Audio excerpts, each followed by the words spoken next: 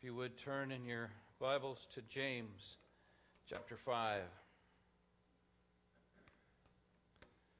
As we move on from where we were, James chapter 5. Definitely a message from the Holy God today. James 5, verse 1 through 6 we'll be reading. Now listen, you rich people, weep and wail because of the misery that is coming upon you. Your wealth has rotted, the moths have eaten your clothes, your gold and silver are corroded. Their corrosion will testify against you and eat your flesh like fire. You hoarded wealth in the last days. Look, the wages you failed to pay the workmen who mowed your fields are crying out against you. The cries of the harvesters have reached the ears of the Lord Almighty. You have lived on earth in luxury and in self-indulgence. You have fattened yourselves in the day of slaughter. You have condemned and murdered innocent men who were not opposing you. Let's pray. Father, thank you that you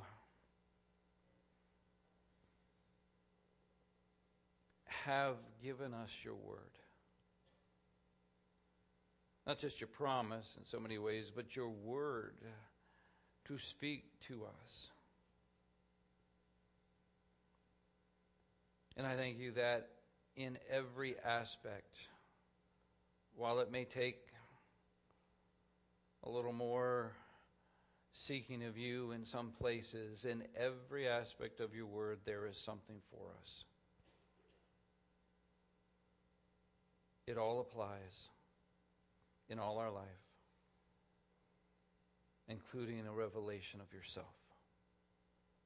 So this day, speak, Lord. Help us to find your application as you, Holy Spirit, break through, as only you can do.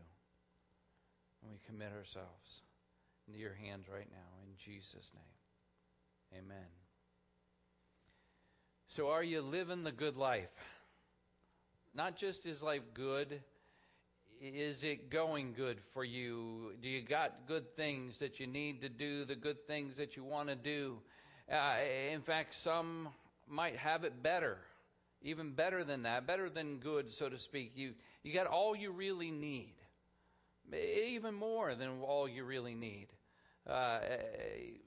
Truly, maybe just living life, feeling good, almost able to do anything that you want. But is living the good life actually the good life that God wants for us? Based on our passage today, we're going to see that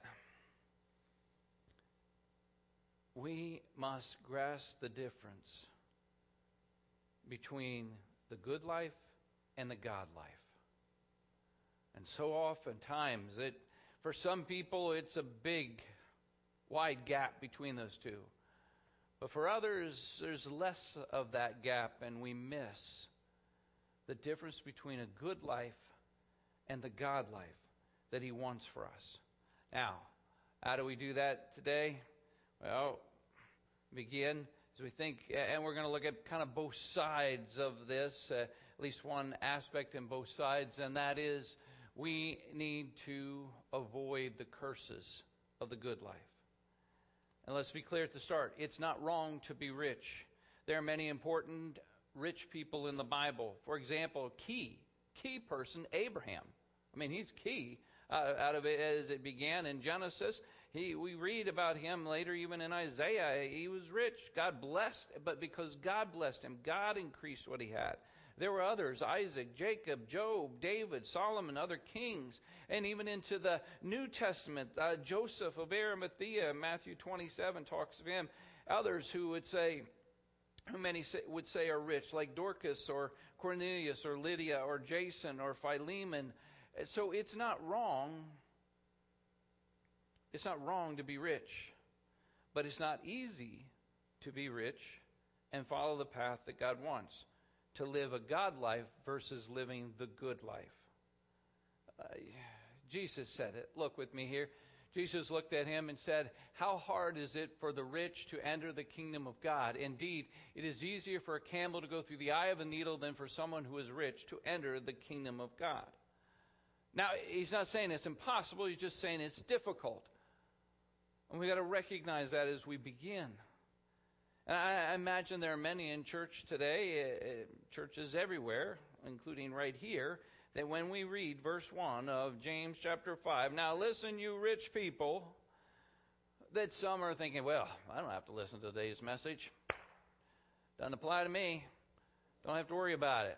You know, that's not me, and I can take a break today, and I don't have to get stepped on in any way. Well,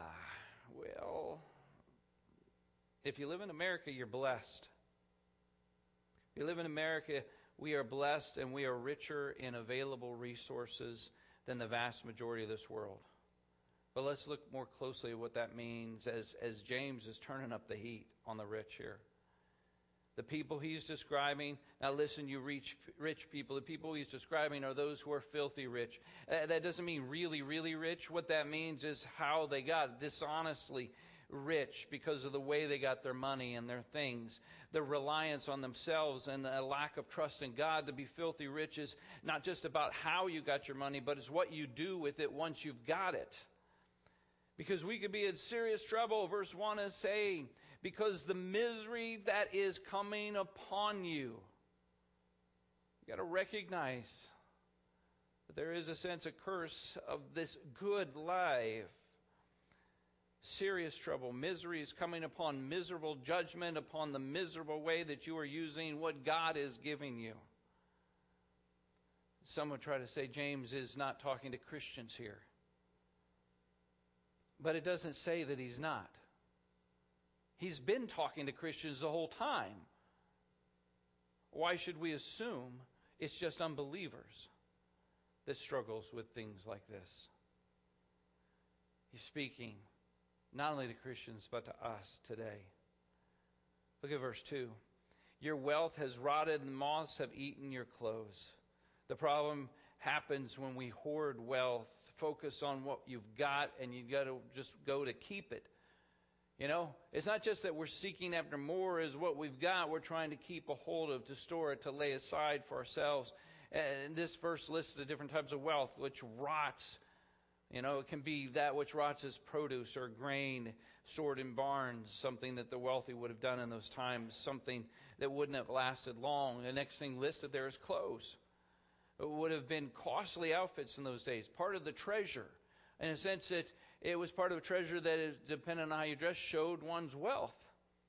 But more than that, it could even be used as currency in those days to pay for things, clothes. But clothes aren't permanent. They weren't permanent. I'm not talking because they go out of style, but because moths eat them in a number of ways. They just end up as dust. In a sense, this whole verse is talking about, if you will, the reverse riches to rags story. You know, we've all heard the rags to riches story, but what James is trying to get at is there is also a riches to rags story. Every person who lives the good life, this will be their story. And when these verses were written, the poor probably had only one cloak, one outer garment. It's kind of like saying you got one shirt and one pair of pants or one dress, so that's it. Even today, people are judged by their clothes they wear, even what they wear to churches, at least some churches. I think we're a little less. I mean, I could be wrong. Maybe somebody's getting something, but there are definitely ones I've been at. You know, obviously we should dress modestly. But it's amazing how some churches today can judge people positively or negatively based on how they're dressed. To look down on someone or to look up to someone because of what's on the outside that will just turn to dust. That goes back to James chapter 2, so we're not going to go there, but we might not, and I recognize that we might not qualify for an episode of hoarders, but do we have things that go to waste in our life? You know, the truth is that most everything that we have will end up a waste. All our valued treasure will turn to trash. garbage to be thrown out, even gold and silver and money. And some might justify, well, gold, they got gold in heaven. Yeah, they pave the streets with it. It's really not as important as you might think. This whole valued and holding on to. Verse 3. Your gold and silver are corroded. Their corrosion will testify against you and eat your flesh like fire. You have hoarded your wealth in the last days. Now, when we think about gold and silver corroding, that's not something that we usually think about or have seen. Obviously, we know it tarnishes silver. If you've ever had anything that was from great-grandma silver and it was put away and you bring it out, it's like, oh, man, that doesn't look good. It's not silver, is it? And that's what happens. But I think the point is that even our gold and silver that we might expect is going to last forever will not. Because there is nothing permanent. Nothing. In the end, even gold will not just rust, but just like this whole earth will be gone. The wealth that we've hoarded will corrode itself and us. So he's trying to get across here. You have hoarded the wealth in the last days. It will all be destroyed, along with the person trusting in it. Avoid the curse of the good life. It seems likely that it wasn't long after James wrote this letter that much of Jerusalem, all that they had going on in the good life, so to speak, of those who really were good and even those who at least had something, all of it was gone, wiped out in AD 70. Destructions like this have not just happened then, but they've happened throughout history. How about a different kind, like in 1929? Destruction that happened where people who went to bed rich and woke up totally broke as the stock market crashed in the Great Depression. There's coming an end to this world and all that is in it. 2 Peter tells us that's in 3. It's all going to be gone in the end. None of this will last. And yet this is the stuff that people long for. And even those who would perhaps legitimately not be living the good life right now, how many are looking to live that good life? Are wanting that? Or wanting, I just want a piece of the good life. We're wanting and seeking after that which will be gone, destroyed. What good is all you've got if it's all gone in the end? As Matthew 16 talks about, Jesus says, what good will it be for someone to gain the whole world and yet forfeit his soul? What can you give in exchange for a soul? You know, we can joke that well, I'm just saving stuff for a rainy day. But what verse 3 is telling us here, as you look at it, is that ultimately we're saving stuff for a judgment day that will rain down upon everyone. Even for Christians, there will be a fiery judgment. Do we recognize that? 1 Corinthians chapter 3, check it out. What will be left? What from that fire, what we have hoarded, what we have kept, what we've held on to, what we've said is important in our life and we've got, will it all be burned up? What are the treasures that we are seeking after? What are the treasures that we are holding on to that we don't want to let go of, that we want to make sure are secure? Success at the end of life is not based on how much stuff you have. Jesus said in Luke chapter 12, someone in the crowd said to him, "Teacher, tell my brother to divide the inheritance with me." Not that anybody has ever had things happen when that happens, this whole inheritance. You would think this is just something you heard of until, like a pastor, you get to go through unbelievable. I can't even count the number of funerals, right? You know, and the things that happen. In verse 14, Jesus replied, "Man, who appointed me a judge or an arbiter between you?" And then he said to them, "Watch out. Be on your guard against all kinds of greed. Life does not consist in the abundance of possessions." Life is not about what you've got in this life. And there's many people that get that. Life is not about what you've got in life. And so they're more enlightened in what they like to say, well, life is about who you got in life. Life is really about our relationships. It's about who you got. But in many ways, it's a way beyond that. It's about who you are in Christ.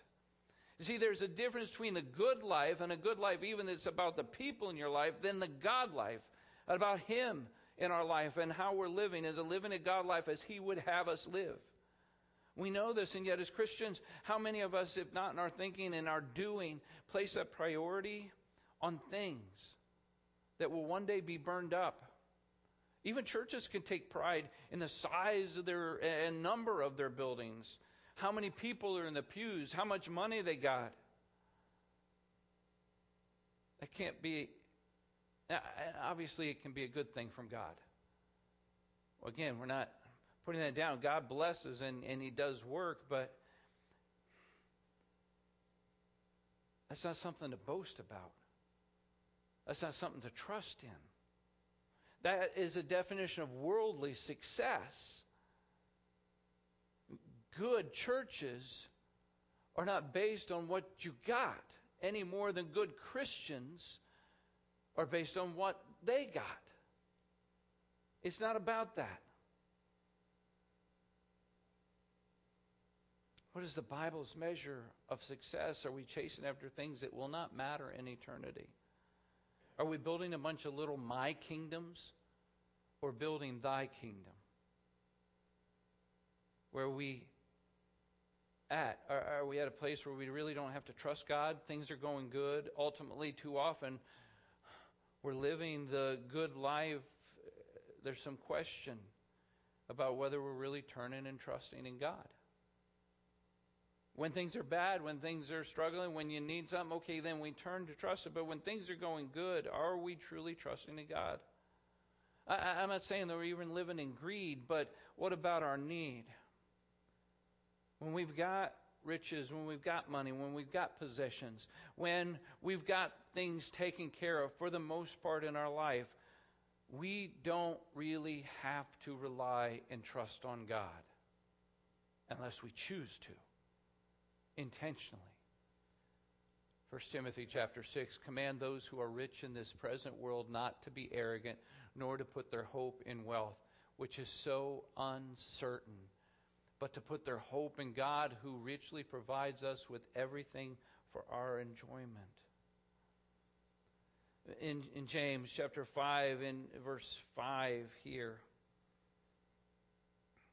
you have lived on the earth in luxury and self-indulgence. You have fattened yourselves in the day of slaughter. It's not just lifestyles of the rich and famous. These are things, there are things that we might call necessities that others would call luxuries. You know, because in verse 5, we say, well, that's not us. We don't have any luxuries. By whose definition? By whose definition? I mean, think about what parent, and there probably is somebody, but I have never talked to them yet. What parent hasn't had some kid tell them, I got to have this. I really need this item. Please, get me this. Get me that. You know, clothes or shoes or toys, a game or tech, something.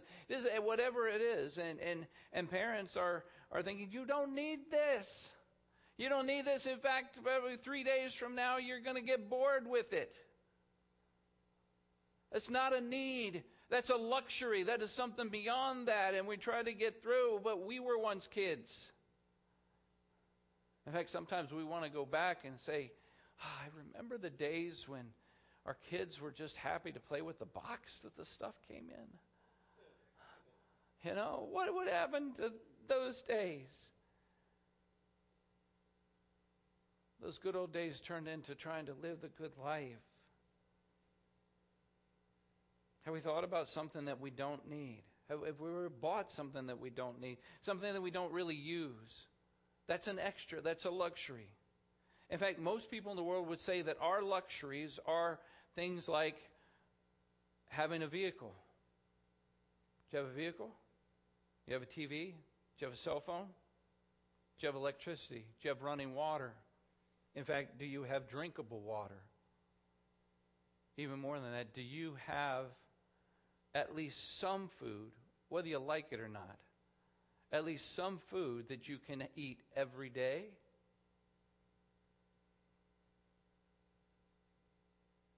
For the vast majority of people in the world, those are all luxuries. We are wealthy. And oftentimes we don't think of ourselves in living in luxury because we're comparing ourselves to the extravagant, over-the-top people that are part of the top 0.1% of the world. That's who we're comparing ourselves with. When the truth is, when we compare ourselves with the rest of the world, at least stats from a few years ago, even a family of four at poverty level here in the United States is in the top 2.17% of the world's wealthiest. Even poverty level, family of four, is at the top 2%, top 2.17% of the world's wealthiest. It's unfortunate that we're so focused on what we don't have than what we do have, which what most of the world does not. Most live on $1 a day. James warns people, you may be living in plenty now, but you will eventually be living in misery, so wake up. Because it's focusing on self and what you want and what you have to get is just fattening yourself up. It's verse 5, as you lived in earth and luxury and self-indulgence, you have fattened yourselves for the day of slaughter. It's like the turkey on the farm, eating up all he wants, living it up, the good life. All for Thanksgiving Day slaughter. There's a danger of destruction that James is writing to warn us about. Don't sit back and say, well, I'd like to at least see what it's like to be rich. That's to have more money. To have more money than I know what to do with. Wouldn't that be nice just to have that kind of stuff? Many lottery winners' dreams have turned into nightmares. Nightmares. James is warning the curse of the good life. And if you're there, get out before it's too late. Encouragement for those Christians who are doing without, seemingly seeing the wicked prosper and eventually knowing that he's saying, listen, it all comes to an end. We need to keep in mind, we've got little or a lot, there's principles in the Word of God that we need to watch out for. For example, in Deuteronomy chapter 6, verses 10 through 12. There'll be a couple screens here. When the Lord your God brings you to the land he swore to your fathers, to Abraham, Isaac, and Jacob to give you, a land with a large, flourishing cities you did not build, houses filled with all kinds of good things that you did not provide, wells that you did not dig, vineyards and olive groves you did not plant. And when you eat and are satisfied, be careful that you do not forget the Lord who brought you out of Egypt, out of the land of slavery. We read something similar in Deuteronomy 8 as well. That basically says, listen, when you are living the good life, don't forget the Lord and all that he has done, or you will be undone. Deuteronomy 8 makes it even more clear. Don't forget what the Lord's done, or you're going to be undone. It's going to be over. The good life will not be so good anymore. Verse 4, God hears the cry, look, the wages you failed to pay the workmen who mowed the fields are crying out against you. The cries of the harvest has reached the ears of the Lord Almighty. He hears that, and it's going to come back around.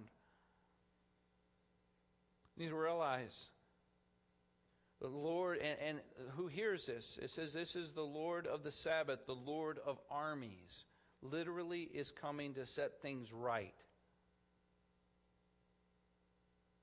Not just about sin and all the other stuff we're talking about. I mean, this is sin, but coming to set things right of the way those rich have come against these. Those who are living the good life versus those who are living the God life. We will reap what we sow. Which is why it's time to turn the good life around and start living the God life. And we do that to embrace the blessing of the God life. We need to embrace the blessing of the God life. And remember, there's nothing wrong in and of itself. of having or spending money even on fancy coffee, even though I think Christians shouldn't be drinking that stuff. But what's our attitude? Is it selfish or self-focused? What are we pursuing? Are we pursuing God and bringing about His kingdom as good stewards? Are we pursuing more and more stuff that's here? Are we in pursuit of a holiness through giving away more of our life? Or are we pursuing a happiness that's about getting the most in our life? Which is it? And it can't be D, all of the above. It doesn't work that way. And verse 5 says part of what the problem is, you've lived on earth. That's the way it starts, verse 5. You have lived on earth. It's kind of a strange phrase, but that's really the problem. Instead of our head and our hearts being in heaven, we have lived here on earth for what happens and what we can get here, for what is going on around here, right here, focusing on this life, either getting more or trying to keep what we've got. When is enough enough? Philippians chapter 4 and verse 11 and 12. I'm not saying this because I'm in need, for I have learned to be content whatever the circumstances. I know what it is to be in need. I know what it is to have plenty. I have learned the secret of being content in any and every situation, whether well-fed or hungry, whether living in plenty or in want. Just learn to be content. How many of us honestly can say, not that we've experienced that, but we live a contented life, no matter what?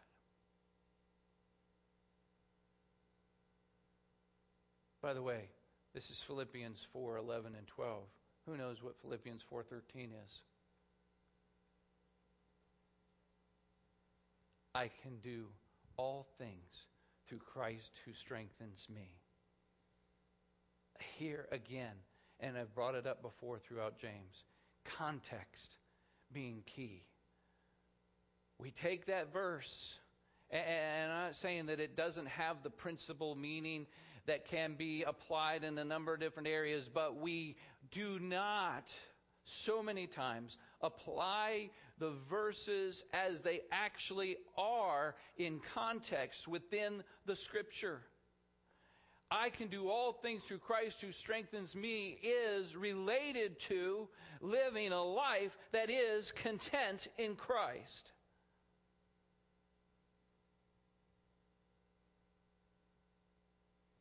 This past year, there's been a lot of discontent. Would you agree?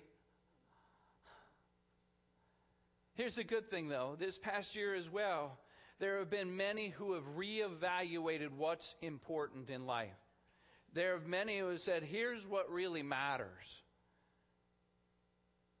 Although some of those have looked more inward than they have upward. Instead of embracing the blessings of the God life. You see, there is a different way.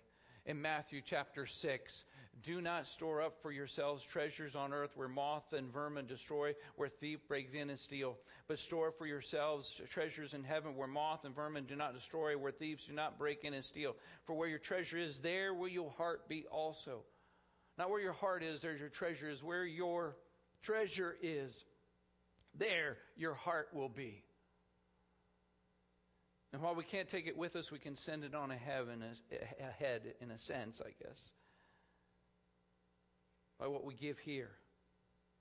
Instead of the rich in James chapter 5 who did not give out of their excess to help those in need, there was probably, just like there is today, a few who were caring for others, but for the most part, it wasn't these guys.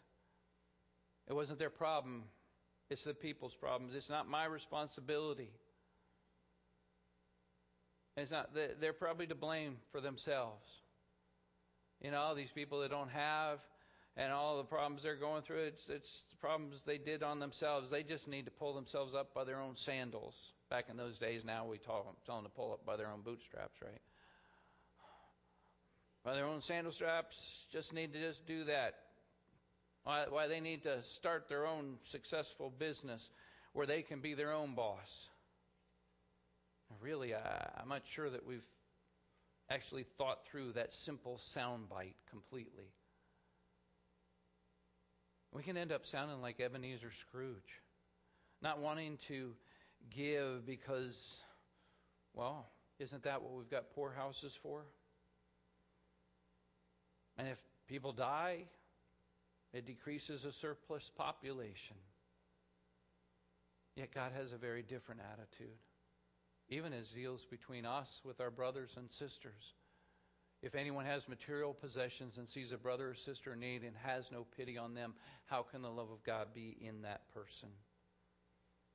The first and greatest command, love God. And the second is this, to love others. Ultimately, it's not about what we've got. It's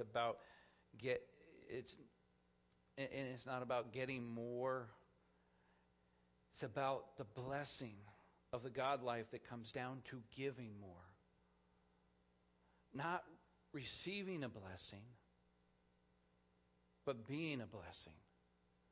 Verse 4 that talks here about the workers who weren't getting paid at the end of the day for those who mowed their field and the others who did that thing. They were either not getting paid or they weren't getting paid fairly. Not sure whichever, but it just meant that their families went hungry that day because of dishonest, because of the cheating, because of the selfish, ungodly bosses who were already rich and had more than they could use, but they kept acquiring more at the expense of others.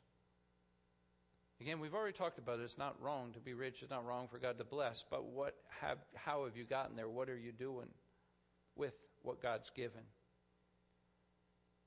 Because some are just concerned about greed, not the need. Concerned about what they can keep, not what they can give. They don't mind who they can step on to get what they want. In fact, verse 6, you have condemned and murdered innocent men who were not opposing you. Now that seems a little strange there in that moment. What they've done, even that, and perhaps they have, perhaps as well a reference back to chapter 2, verse 6.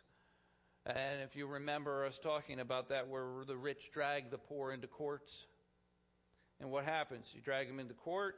They weren't murdered indirectly, but because you put them in jail, everything they had was sold. And while they're in jail, guess what? They couldn't work. And they don't get out until they paid. So they stay in jail, and so they couldn't work. So their family starved and eventually died, and they as well eventually died in jail. Defenseless against the rich who are trying to keep what they'd already gotten and get more. Are we concerned about ourselves or about others? Did God bless us so that we can live a good life? Or does He bless us to be a blessing? There are many who like to quote Philippians chapter 4, verse 19. And my God shall meet, or some of you may think of it, my God shall supply, right? All your needs according to His riches in glory in Christ Jesus. But is this verse just a name it and claim it kind of thing? That God will help us, whatever we need to get. Now, obviously God will, but I think we're missing a point here. Once again, we're missing the context. We're missing what is surrounding this verse that we quote so often without thinking through what are the verses right before it. Let's take a look at those in verses 15 through 18. Moreover, as you Philippians know, in the early days of your acquaintance with the gospel, when I set out from Macedonia, not one church shared with me in the matter of giving and receiving, except only you. Even when I was in Thessalonica, you sent me aid once more when I was in need. Not that I desire gifts or I desire more to be credited to your account. I receive full payment and have more than enough. I am amply supplied now that I have received from Epaphroditus the gifts you sent. They are a fragrant offering, an acceptable sacrifice, pleasing to God. Verse 18 ends there, and then comes. I didn't go forward. Sorry, guys. Verse 18 comes, and then, right here, they are a fragrant offering, acceptable sacrifice, pleasing to God. Then, and My God will meet all your needs according to His riches in Christ Jesus. So what's the context? Paul is saying to people who were giving to him sacrificially out when nobody else even was, people who were giving, people who were living the God life that gave, not about receiving. Paul was saying to those who were living that God life, my God will meet all your needs, your needs. It's not just everybody and anything, and you do whatever you want, and you just get to name it and claim it, and you get to be rich. That's the good life, not the God life. God would provide as they provided for others. We give by giving to God, our tithes, our offerings. Malachi 3 talks about that. It shows that we're trusting God, that we're recognizing He's the owner of all things, that we surrender to Him as well. I mean, they were given to Paul, but he's saying that was a sacrificial gift to God. It shows that we're surrendered to Him as we bless God and bless those in need around us. So ultimately, are you living the good life or living the God life?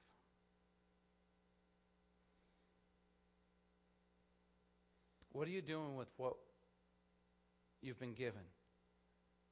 Recognizing that everything comes from God. I think about the parable of the good steward, the parable of the talents. Are you with me?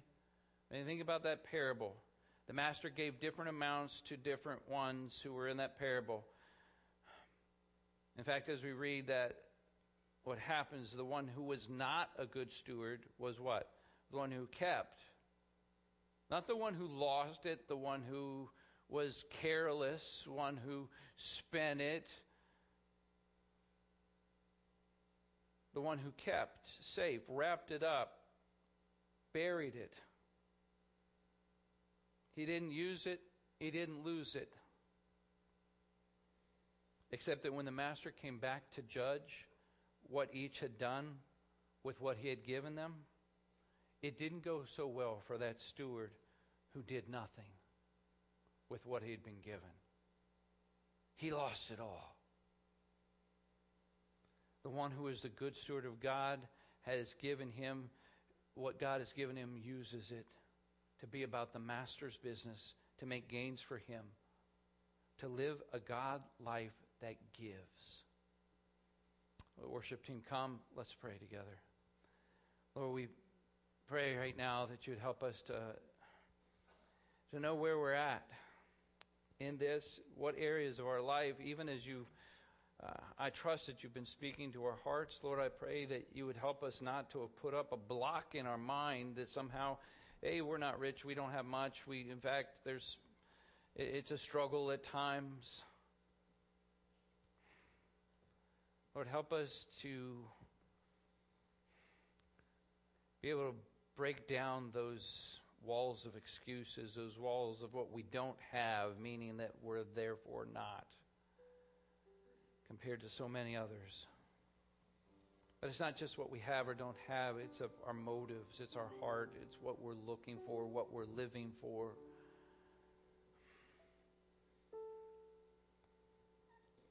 To live a God life that chooses to be a blessing, to bless with all that you've given, knowing that you will supply all our needs. That we would not be listed among those who, when that day comes, will be destroyed when all things are destroyed. Lord, help us in this to make decisions to be different